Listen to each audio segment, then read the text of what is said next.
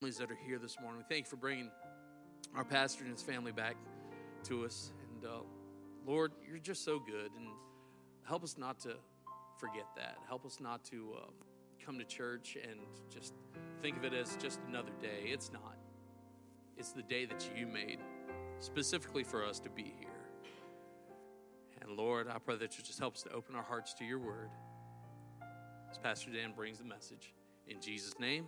And all God's people said, amen. You can be seated.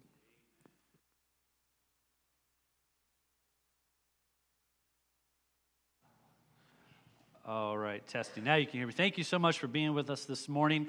If you were with us for the last several weeks, as Mickey had just shared, we have been in a sermon series entitled Set Free, a verse-by-verse study through the book of Galatians. And this is week number 6, and we will finish chapter 1, Lord willing. And so obviously there's several chapters in the book of Galatians, but we're excited to continue this study. A couple weeks ago we looked at how the Apostle Paul, addressing the church of Galatia, had to defend his apostleship and by laying out what the true gospel was. He also had to defend the source of the true gospel. He removed himself from that equation. He said God revealed it to him directly. He wasn't trained by any a man or anyone else. He was revealed to him of God on the road to Damascus. Last week, we started a 2-part sermon called A Transformed Life, where last week we got to look at the conversion, if you will, of Paul. And Paul kind of laid down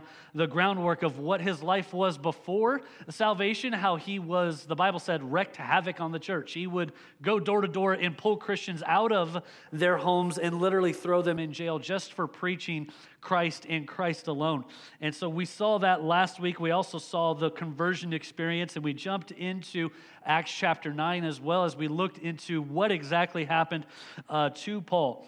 We saw the conversion of Saul, the great persecutor of the church, to Paul, I like to call the great builder of the church. We also examined at the end of last week the purpose of Paul's life, the purpose of his calling. He was called to salvation once at the first, but then he was called to serve God. And we saw that at the first part of verse 16. Pastor Aaron, I made the joke last week that I've never had a verse study cut off in the middle of a verse. So last week we finished the first part of 16, and today will be in the latter part of verse 16 through the end of the chapter. We examined that Paul went from a zealous man of the law to a sold-out believer in the matchless grace of God.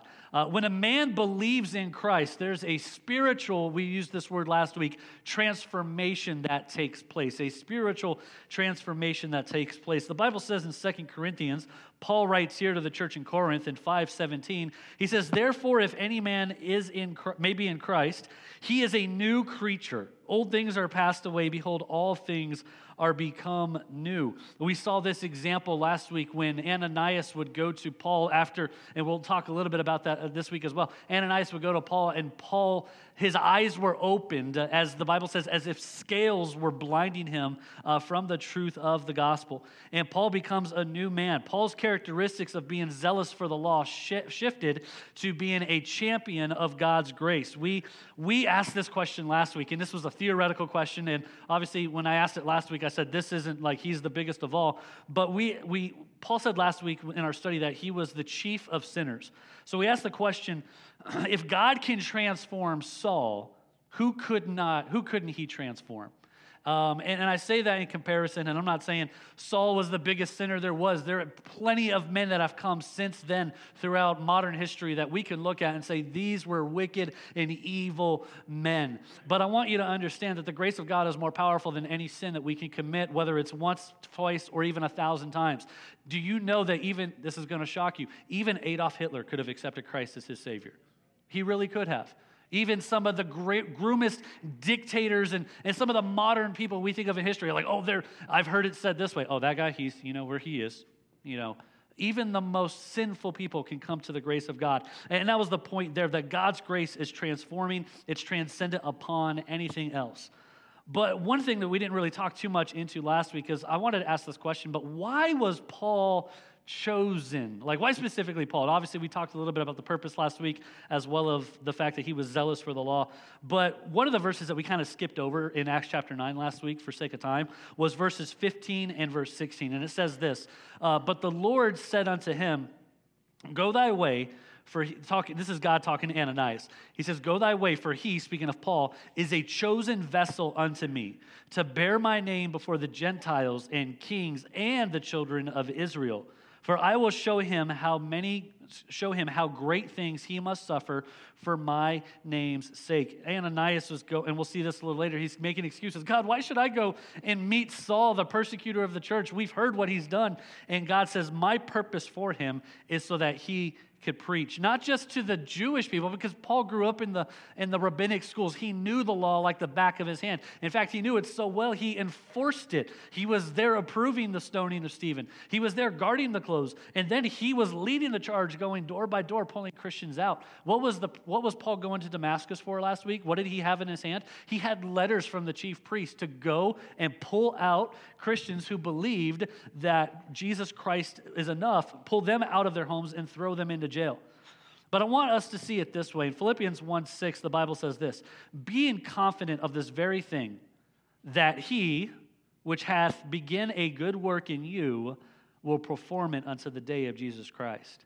You see, Paul's plan was to be a preacher to not just the Jewish people that he grew up with, but a teacher and a preacher to the Gentile world, to kings. God told Ananias that Paul was going to be a mover and shaker when it came to the expansion of the early church at that time. We said the statement last week. He went from a destroyer of the church to a builder of the church. So why is all of this important before we jump into the latter part of 16? The point this morning is simple this. We echo this phrase. The reason we're set free, the reason that we could live in confidence that our salvation is set and secure is, number one, is because the true gospel is Christ alone, period. Christ is all I need is what we just finished singing. And I don't know about you, one of the things that I challenge my heart with whenever I worship in song is not to just repeat the words because I know the tune and I like the tune. I really try to meditate and think about what does that really mean, that Christ is all I need. And we all sang that song this morning, but my question would be, did you believe in the essence of the words that you were singing? Did you really believe that Christ is all you need? Now, obviously, for salvation, is that who all we need according to the Word of God, according to Paul's defense, according to him going against the Judaizers? He says, yeah, Christ is all we need. We don't need works of the law added to salvation. Christ alone is enough. But do we exercise that same mindset that Christ alone is enough in every aspect of our life? Whether it's our job, whether it's in our day-to-day conversation, whether it's how we parent our children. We live in a society today that they feel that they can replace the role of the parent, and it's so evident through our educational system, through the media, whatever you want to go into. And I won't park on that and spend 30 minutes there. What I'm trying to say is this: if you're a parent today that's feeling overwhelmed with your child, Christ is all you need. If you're a visitor with us today and this is your first time and you have no idea what this relationship with Christ, what salvation means, what does it mean to die and to go to heaven because my sins are forgiven? If that confuses you, listen, it's not about the works you do to get there. It's not about being good, and I'm going to get to heaven. Christ is simply all you need.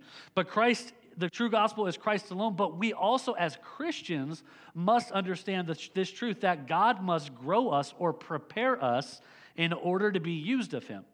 Can I tell you something? The moment you get saved, Pastor Aaron and I, and I'm a little scared that he's here today. Now he's critiquing me. And no, but whenever someone gets saved, what Pastor Aaron and I don't do is say, hey, we're so thankful you accepted the Lord as your Savior. Hey, will you teach our Sunday school class next week? We're not going to do that. We're not going to dump that on somebody. Why? Because it takes time to prepare. It takes time to learn and grow. And we're going to see Paul do that when he accepts Christ. And so the gospel is Christ alone, but we must understand that God must grow and prepare us to be used of him. So jumping right into the latter part of 16, it says there in Galatians chapter 1, it says, immediately I conferred not with flesh and blood. And 17 says, neither went I up to Jerusalem Jerusalem to them which were apostles before me, but I went into Arabia and then returned again unto Damascus. After Paul's conversion, he did not consult with any man. God and God alone was the one that worked in the heart of Paul, prompting him of his need of salvation. He didn't seek counsel from Ananias. You know how God sent Ananias to go find Saul, Paul, and bring him in? He didn't seek counsel from them or any other Christians. One commentator says it this way. He says, it is not that he would not have been helped by going to learn from other believers, but his being given the unique place, Paul, of reaching the Gentiles seemed to demand that he had not been seen as merely convinced by some Jewish converts to this doctrine. Gentiles might have been more reluctant to accept his message if they perceived it as of Jewish origination. You see, God's purpose in coming to Paul in such a unique way on Damascus Road was simply to show him, look, what was the word last week? Paul, why are you persecuting me? God called him out directly. And at that moment, Saul chose to accept Christ. He went into Damascus. He saw Ananias. He didn't seek counsel from anyone. And the reason for that was the reason that God laid out to Ananias just a few verses ago that we went over. The purpose for Paul was to reach the next segment of the known world, whereas the church was really focused in Jerusalem and some of the surrounding areas. And now, after the conversion of Paul, you see it start to take off, especially once you get to Acts chapter 13 with his first missionary journey. So he didn't first travel to Jerusalem. He went to Arabia. Now, this isn't modern-day Saudi Arabia that we think of today, but this was actually an area kind of in modern-day Israel, stretching from Damascus, which is in modern-day Syria, all the way down to the Sinai Peninsula. And so not much this is ironic. The Bible is not very specifically clear, and a lot of commentators have different theories as to what in the world did Paul do while he was in Arabia. It's not a much discussed or even much revealed topic, but one commentator said it this way: while he was in Arabia, it was definitely a place of his preparation for future ministry. And we see that because he spends some time in Arabia. In verse 17, he comes back to Damascus, and where he preached. And then if you go all the way back to Acts chapter 9, verses 23 through 25, when he preached, he was persecuted against. Can you imagine selling a product for a company? And let's just use the Apple-Samsung debate. So you have two major cell phones. Let's say you're a Samsung ambassador. Your goal is to sell as many phones as possible, except the ones that blow up and they ban. Other than that, as you could tell, I use Apple.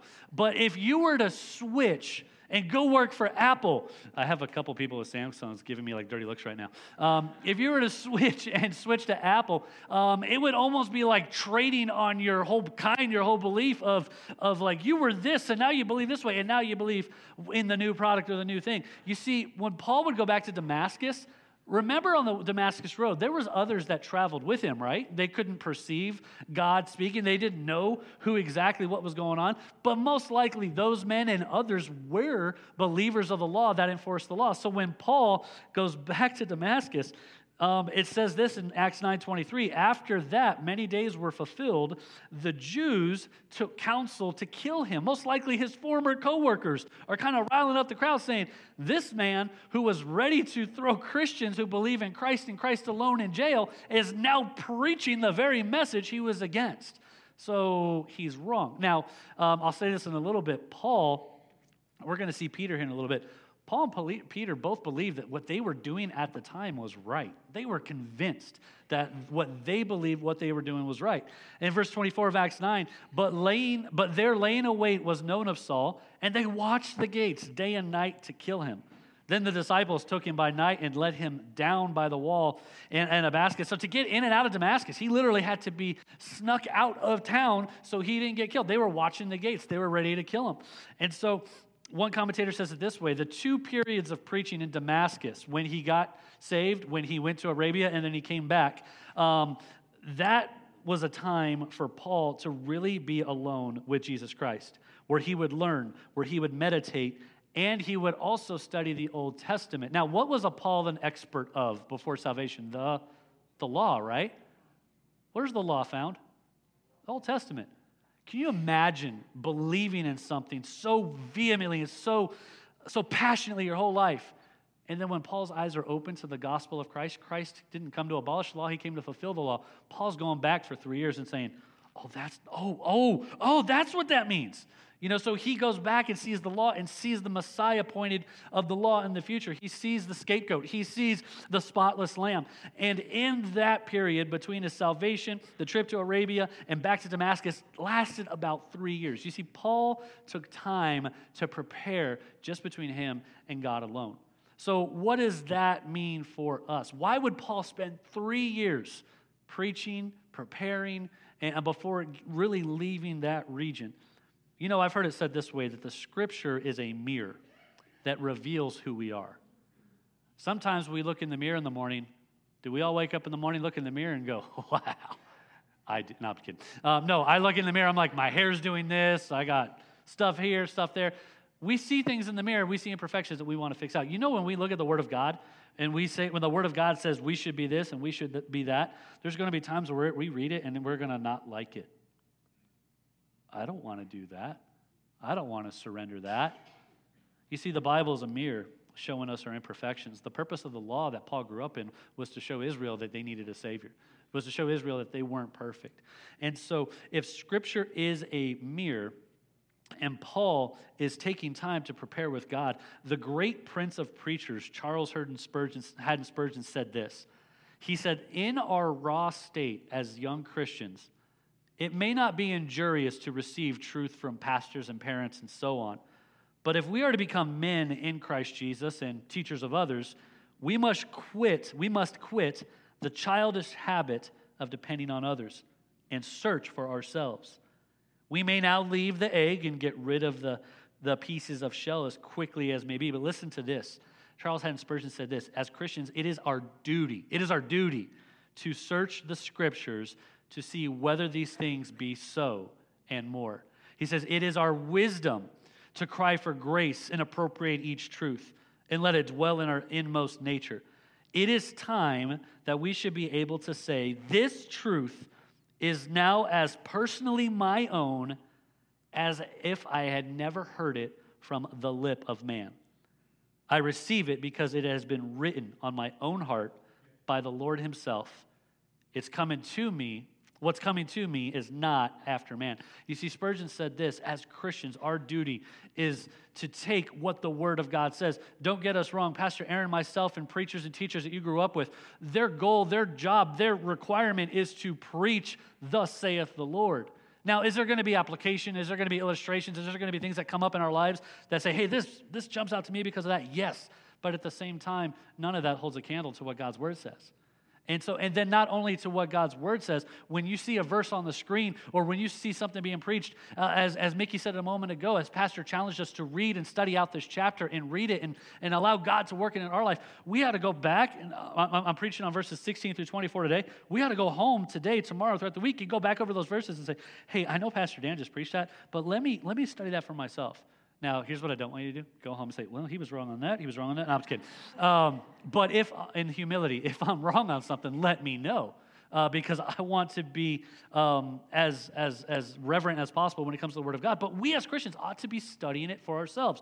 We ought to be taking time to prepare. And that's the question. Do we as Christians spend time with God?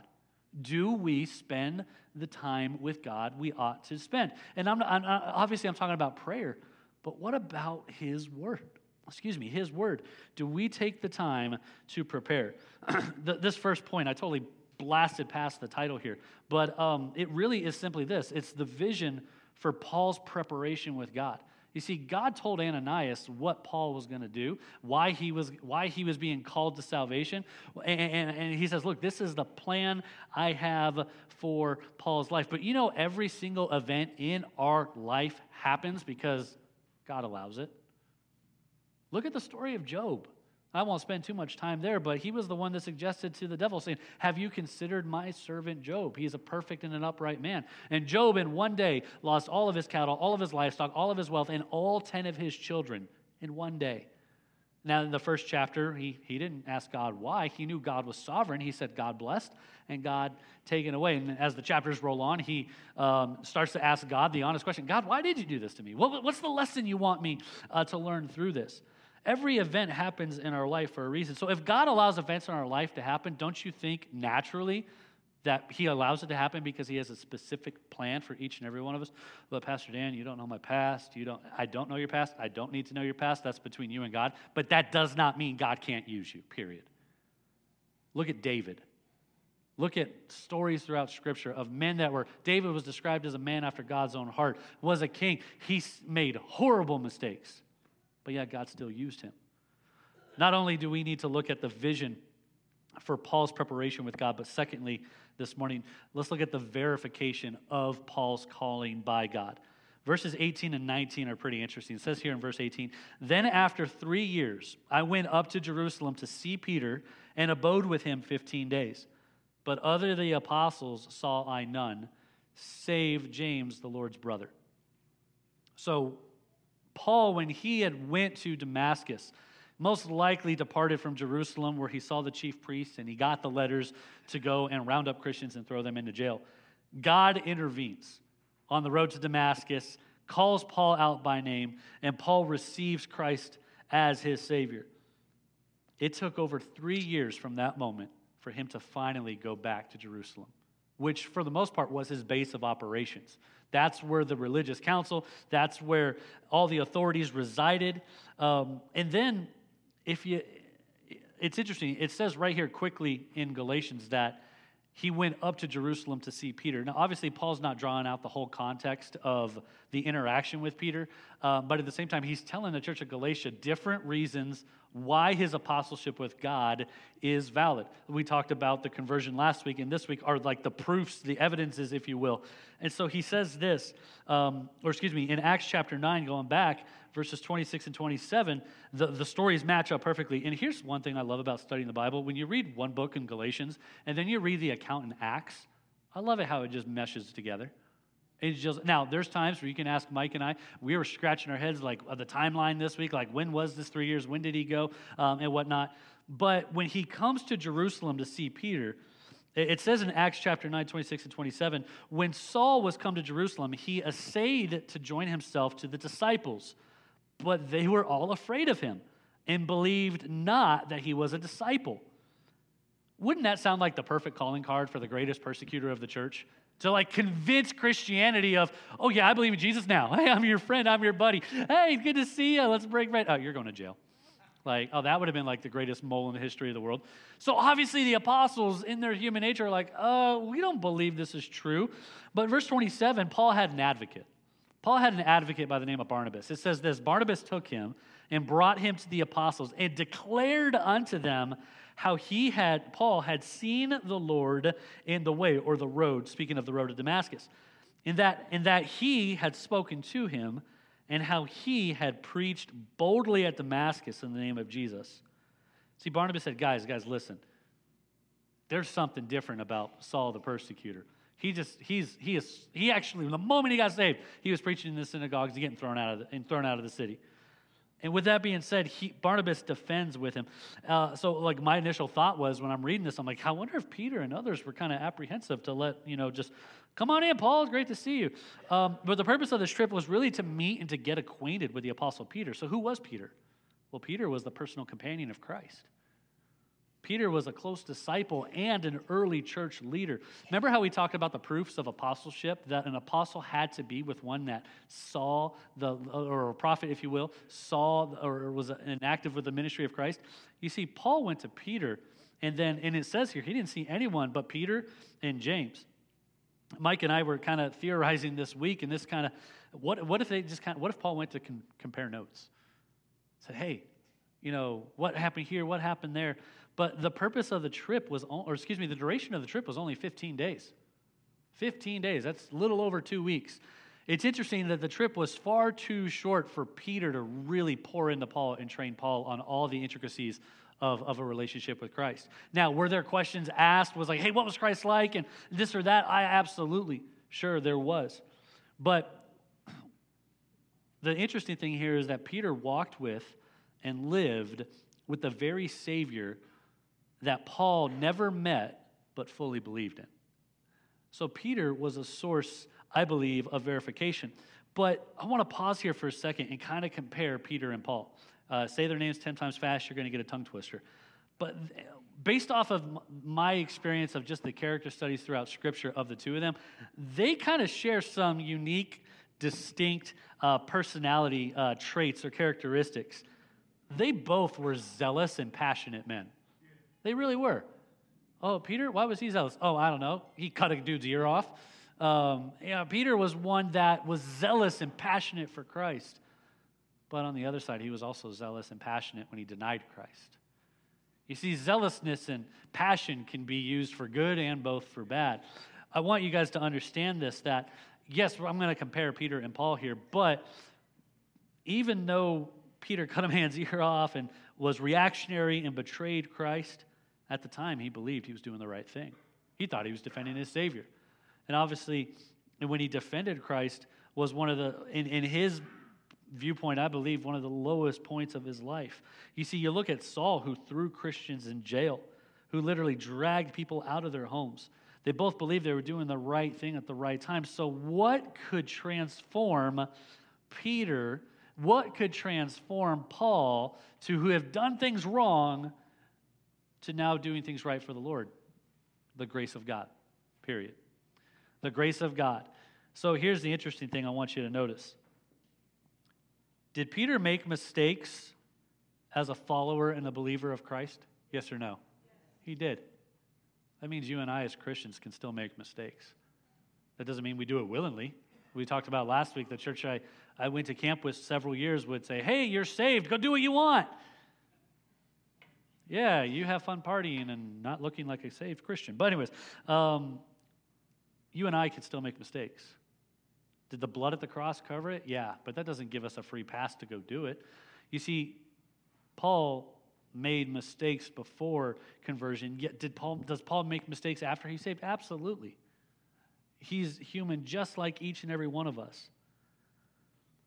Paul didn't see any other apostles on that trip except for James, the brother of Christ. One commentator says it this way: Paul's visit to Jerusalem was not to learn more about the gospel message, but to meet and get acquainted with these two men who had been so close to Jesus, and perhaps to learn from them some of their intimate experiences with the incarnate Lord, whom he had come to love and serve, and with whom he had spent those 3 years getting acquainted. How many of you in here have ever met a celebrity or a sports athlete or something like that? That's about the number of hands I expected to see. Not many of us. I remember the first time I met a celebrity, and I thought, like, man, this is so awesome. I was about 8 years old, and we're at Sports Authority, one of the ones in town that shut down, and there was an autograph signing. And I walk in with my little Dallas Cowboys jersey, this big old Dallas Cowboys helmet that fit on my big old head, and I walk in with a hat, and then we're in line, and there is a offensive lineman from the Dallas Cowboys. I'll tell you his name in a second because the story gets funnier, who was signing autographs. So it's my brother and I, and my younger sister, and there's this lady in front of us getting autographs. And if you ever at an autograph signing, Rich, you may see this, where people just throw down stuff and they sign it and sign it and sign it, and then the celebrity or the athlete's like, yeah, you're just going to sell these things. They know that so the lady in front of us was doing that, and this offensive lineman was just looking at her like, you were crazy. So my parents were like, don't give him more than one item. Just have him sign the helmet or the jersey or the T-shirt or whatever it was. So we're like, okay. So mom and dad were kind of concerned. We go up to meet him, and my sister hands him a hat. He signs it.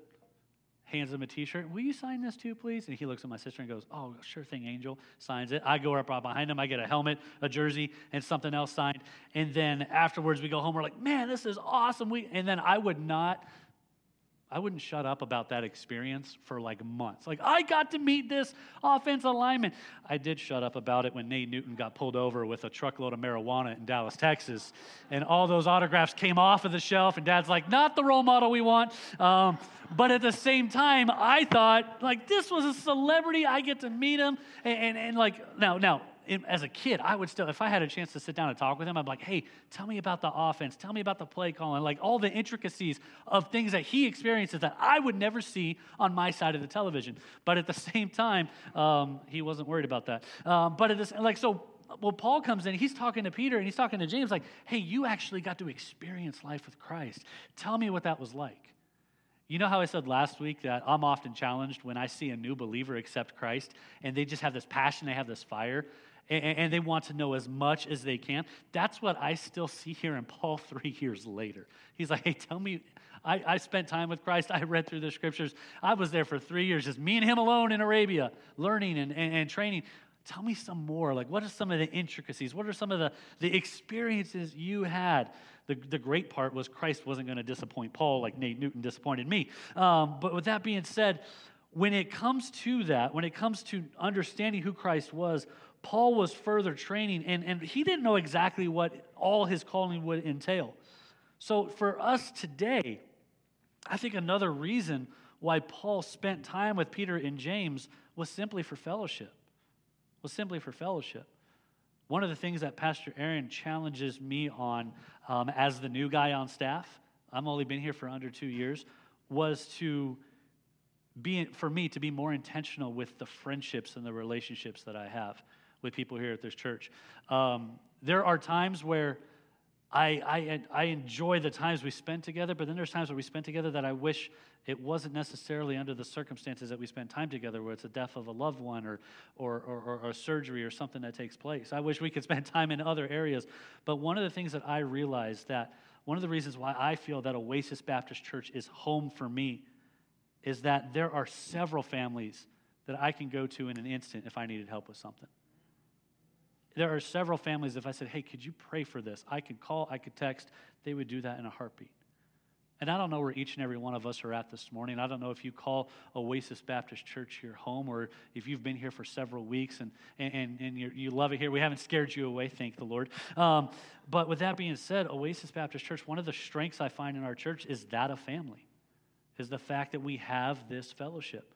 Paul's being iron sharpening iron. He's being strengthened by Peter and by James. His faith is being deepened as a result of that. If Paul has the passion to learn more and more about Christ, those personal one-on-one interactions that Peter and James had 3 years later, we should have the very same passion. Because you know what we have that Paul didn't? We have the complete revealed Word of God, the entirety of it. We have the mind and the will of God right here in our hands. And where does it sit? On the shelf, collecting dust. I'm bad. You should see my office. I have like 13 of these. But if I'm not reading one of them, they're all worthless. If I don't pour myself into knowing God more, if I don't exercise the passion to know God more, why am I even here? Granted, I firmly believe that God's grace is sufficient alone for salvation. I don't need to do anything works related to maintain that. But it's been said the Bible is God's love letter to us. So let's love him back more. It's been said that when church fellowship, the idea of iron sharpeneth iron, there's this idea of strength in numbers. The Golden State Warriors used that as a motto this last year, and obviously it didn't help because they lost the finals. But at the same time, every time I would see their games, on the back of their backboard, it would say strength in numbers. It was like a team motto. They knew they were stronger together. The interesting thing about their team is at one point they had 4 or 5 all-stars playing. But if one got injured, there was another couple that would step up and help the team succeed. Unfortunately for them this past season, they had too many key all-stars injured to where a better team from Toronto could overcome them. You see, if we allow sin in our life, if we allow things to keep us away from church, we are literally weakening ourselves from spiritual attack on a daily and a weekly basis. I spoke with someone this morning about camp. And I said this, hey, I really desire and would love for you to go to camp simply for the fact that you're going to hear life-changing preaching and that you're going to be surrounded by friends and leaders that love you and want to see you do what's right. You don't have to go as Christians. We don't have to go through this life alone. That's where iron sharpeneth iron comes in to play. And then I thought, going back to the context of Paul talking to the church of Galatia, what if more Galatians knew this true gospel, and not just knew it, but they actually lived it? The Judaizers as a problem wouldn't have existed. The churches in Galatia knew and lived out the gospel. Paul wouldn't even have to address this idea with what the Judaizers are doing and bringing in this works-based salvation. What if we don't take the time to spend more time getting to know God? If we got married to our respective spouses and never had a conversation and getting to know them deeper after the I do at the wedding vows, your marriage is going to last that long.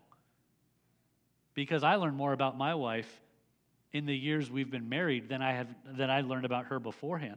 My poor wife has learned that I have an inability to take a clothes and put it in the laundry basket rather than the floor. There's different things that I'm still working on. And there's times where if I just get in a cleaning kick, I'll just go and do it. And then she'll look at me and go, see, wasn't that easy? I can say that because she's in the nursery and she can't give me a dirty look right now. But with that being said, listen, there's so many instructions. There's so many ways to live the life as a Christian that we're given in the Bible. But the question is whether or not are we going to choose to read it? Are we going to spend time with God to do it? And then once we know what God's word says, will we turn around and do it? I made the comment earlier, Paul took time to prepare. Paul's calling, he was telling James, look, I just got here. I know all this stuff because God revealed it to me. But at the same time, as young Christians, if you've just recently began a relationship with God, we're not going to ask you to jump into some big teaching thing. We're going to ask if you want to greet and smile, we'll plug you into greeting and smile. If you want to hand out flyers at the door, if you want to help set up chairs or clean, we would love to get you plugged in. But at the same time, we're not going to put you in a position more than what you can handle. See, God had to have that alone time with Paul in order for him to train. So what do we need as believers? I've been saved. I know Christ is my Savior. Pastor Dan, I haven't been baptized, but beyond that, I just kind of come to church and kind of go, do. Have you ever had one-on-one discipleship where a man or a woman sits down with the Bible and goes through all the different doctrines and teachings and the very essence of what the Word of God says? You know, at Oasis, we have a discipleship program that we do one-on-one discipleship. Several people are going through that. We also have the Oasis classes, the Connect class, the Know class, the Walk class, the Share class. The Walk and Share classes are starting up here in the fall. So what more do we need to have this fellowship? I believe it's just the personal decision to say, I'm just going to do it. Christian, you're not meant to go through life just checking off boxes of I went to church, I did the offering, I did this. No, you're meant to go through life in having an intimate and real relationship with God. See, Paul craved that, but Paul knew he couldn't have a face-to-face relationship with Christ because Christ had already ascended to heaven. But yet he would go to Peter and he would go to James. And if the other disciples weren't so scared, I mean, honestly, understandably so, he would have been able to pick their brains at this trip and say, hey, tell me more. See, Paul had to prepare. His calling had to be verified. But lastly this morning, let's look at the validation of his new reputation because of God. Verses 20 through 24 says, now the things which I write to you, behold, before God I lie not. Afterwards I came into the regions of Syria and Cilicia, and was unknown by face unto the churches of Judea which were in Christ. But they had heard only that he which persecuteth us in times past now preacheth the faith which once he destroyed, and they glorified God in me. Verse 24, again, they glorified God in me. At the very beginning of verse 20, where he says, I write to you, behold, before God, I lie not. This is actually a Jewish vow. This is an expression that was used much throughout Jewish culture, where he literally is saying, I assure you before God that I am not lying. As I read this, I'm like, isn't he just like swearing before God? Like, wasn't I told as a kid, don't you dare swear before God? Like, that's how I was told, bring it up. But at the same time, Paul here is being serious with the church of Galatia. He said, look, I'm laying out the proof of my conversion, the proofs of my apostleship, the reason why you should trust what I'm saying in the first place. But he does that and says, look, before God, I am telling you the truth. I am not lying to you.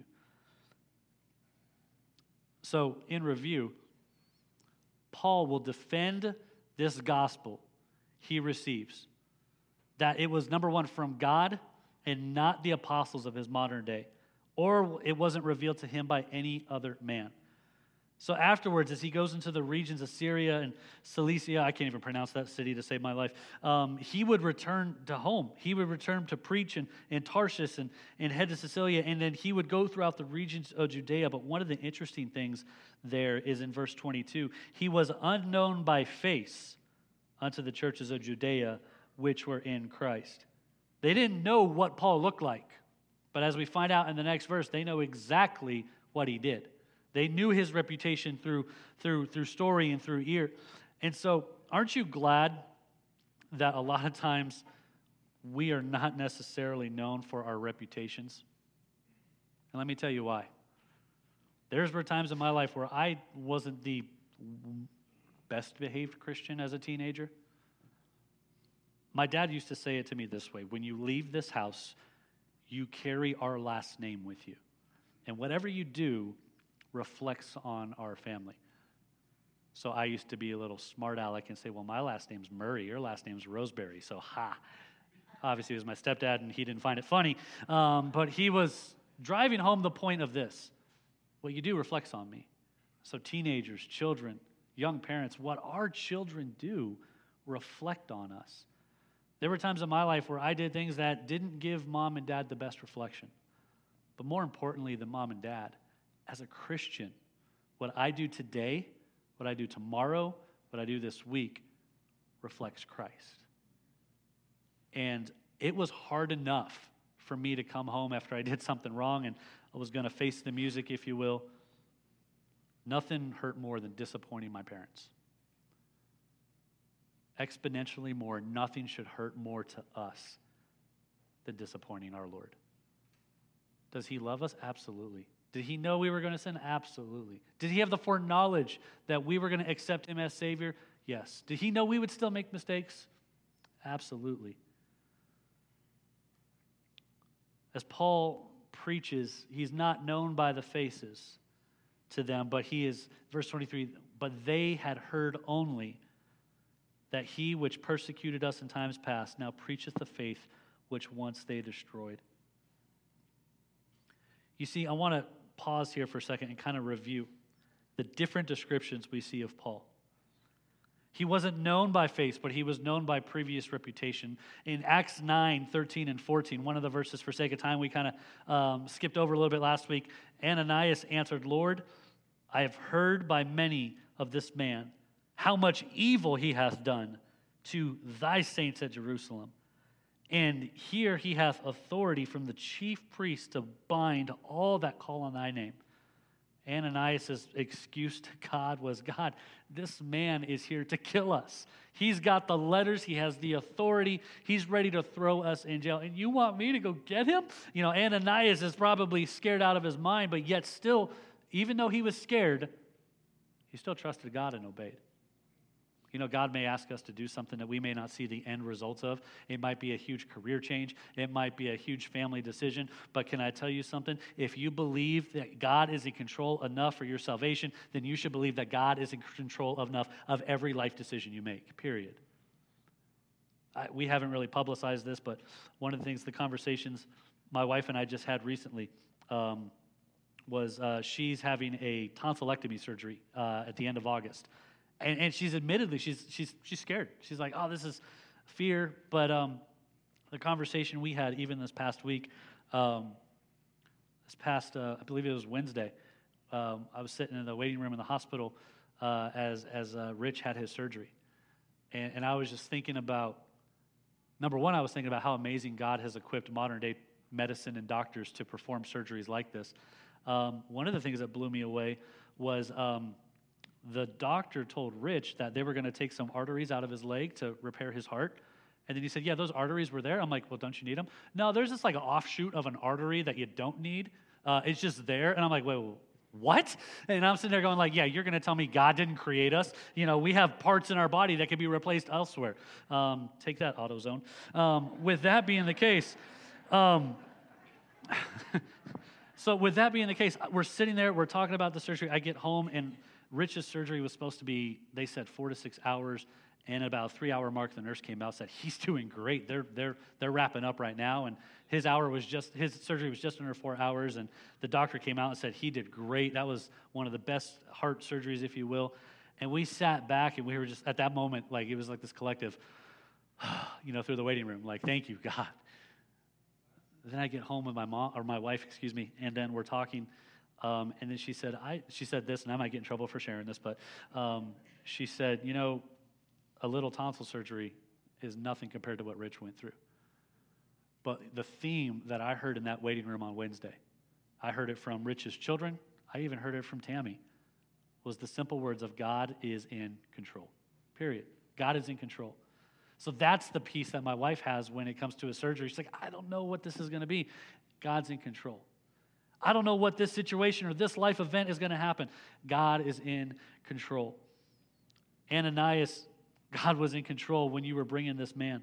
Not only was Ananias describing him as one that was evil and how much evil he had done and how he had authority to throw people in prison. Right after his conversion, look at this description of Paul. In Acts 9:21, all that heard him were amazed and said, is this not he that destroyed them, which called on this name in Jerusalem and came hither for that intent, that he might bring them bound unto the chief priest? Not only did Ananias have a fear of what Paul did, but when he was saved, the reputation is now shifting to, isn't this the guy who was throwing Christians in jail for preaching the very thing he's preaching? But even in the verse 23 right here says, but they had heard only this description, that he which persecuted us in times past now preacheth the faith which once he destroyed. Paul's validation came in the transformed reputation that only the grace of God could perform. Later on, Barnabas would come to find Paul and take him to Antioch, and revivals taking place there. And Barnabas, as Paul's back in his Tarshish and some of those areas, Barnabas and takes him to Antioch. And then from there, Acts 13, they go together on the first missionary journey. The validation, I believe, came in the reputation, not because of what man said about Paul, but because of what God did in Paul, about taking him from the destroyer of the church to then one preaching in Christ and Christ alone. But look at verse 24, and we'll wrap up with this. All for the glory of God. The glory of God. Why have church? Why sing praises? Why study the Word of God? Why, as a Christian, should I continue to grow and prepare and spend fellowship and do all this stuff? Why do we do that? All for the glory of God. They glorified God in me, is what verse 24 says. A commentator said it this way: for obvious reasons, it had been extremely difficult for believers to accept the genuineness of Paul's conversion. But when the Lord gave such great blessing to Paul's ministry, resulting in his own persecution, his fellow Christians could no longer doubt that he was specially chosen and a gifted man of God. And they were glorifying God because of him.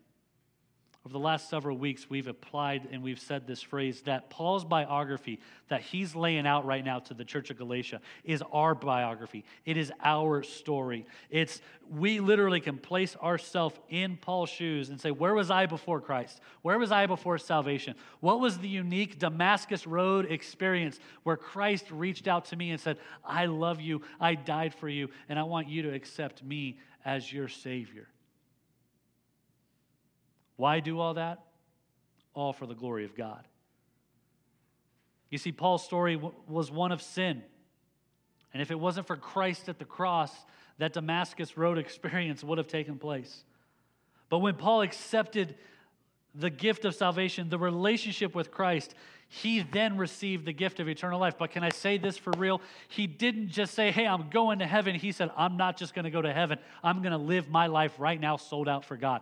Paul, like Peter, was a very zealous and a very passionate man. And as zealous as he was for the law, he would be even more zealous and more passionate about the true gospel of Christ. That's why he doesn't mince words when he's talking to the churches here in Galatia. That's why he's cut and dry and to the point, saying, look, listen, this is not the way it's supposed to be. These people are false. They're bringing in a false doctrine. And ultimately what Paul's saying is, look, if you believe that your works are going to get you to heaven, you're going to come up short and spend an eternity in hell.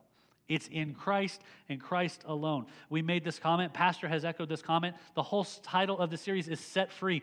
I would not personally be set free if I was worrying about every little good thing I had to do this week. Really. What would I be feeling like? I'd be feeling worried and scared. Oh, I did that, so I got to do this 5 things to erase that. No, Christ's finished work on the cross took care of it. So today, will we submit to the fact that we have God's word in front of us? Will we read it? Will we study it? Will we live it? Will we breathe it in order to be prepared for what God's calling is on our life? Will we be strengthened by other Christians? Will we view church as a place of family and accountability and love instead of a place of, okay, did church for the week? But also, will we serve the Lord in so much so that our story that mimics the biography of Paul, when our story is, I remember Dan when he was this. I remember what he used to do, but something happened, and now he's doing this, this, and this. One of the interesting things about being at the hospital on Wednesday is a guy walks into the waiting room, and I look right at him. I'm like, Andrew? And he was a friend of mine from high school. He walked right around and just left. And I'm like, he must not have heard me, or that was someone else. So I did some investigating. I look on Facebook. I'm like, no, that was him. He was there visiting a family member. He came out, and one of the things, and I don't say this to toot my own horn, and I said, hey, what are you doing? He told me what his job was, and I said, and he asked me, what do you do? I was like, well, I'm working as an assistant pastor at Oasis Baptist Church. And he's like, you've got to be kidding me. And I looked at him, and I was like, I must not have been really good in high school, but but either way, it was cool to kind of reconnect and whatnot. But at the same time, sometimes people will see a difference in us, and then sometimes be surprised of, are you serious? Like, that's what you're doing now? Because probably him and I were the mischievous ones in high school. But saying that, Paul's reputation is validated because the grace of God radically transformed his life. The grace of God radically transformed our life if we're a believer today.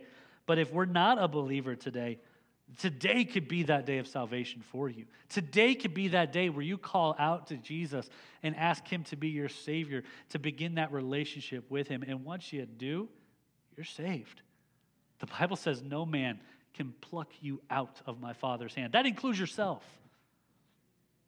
That being said, our biography is the same. Paul is laying out this biography to the believers in Galatia that are being convinced of something else. And he said the reason for this is simply so you know the truth, you know the gospel, and you live it out. Today, we need to prepare with God's word for his plan for our life. We need to be strengthened by fellow believers, and we need to be faithful so others can see the change in us. Let's pray. Lord, we love you. We thank you for this opportunity, this day, this morning to be in your house.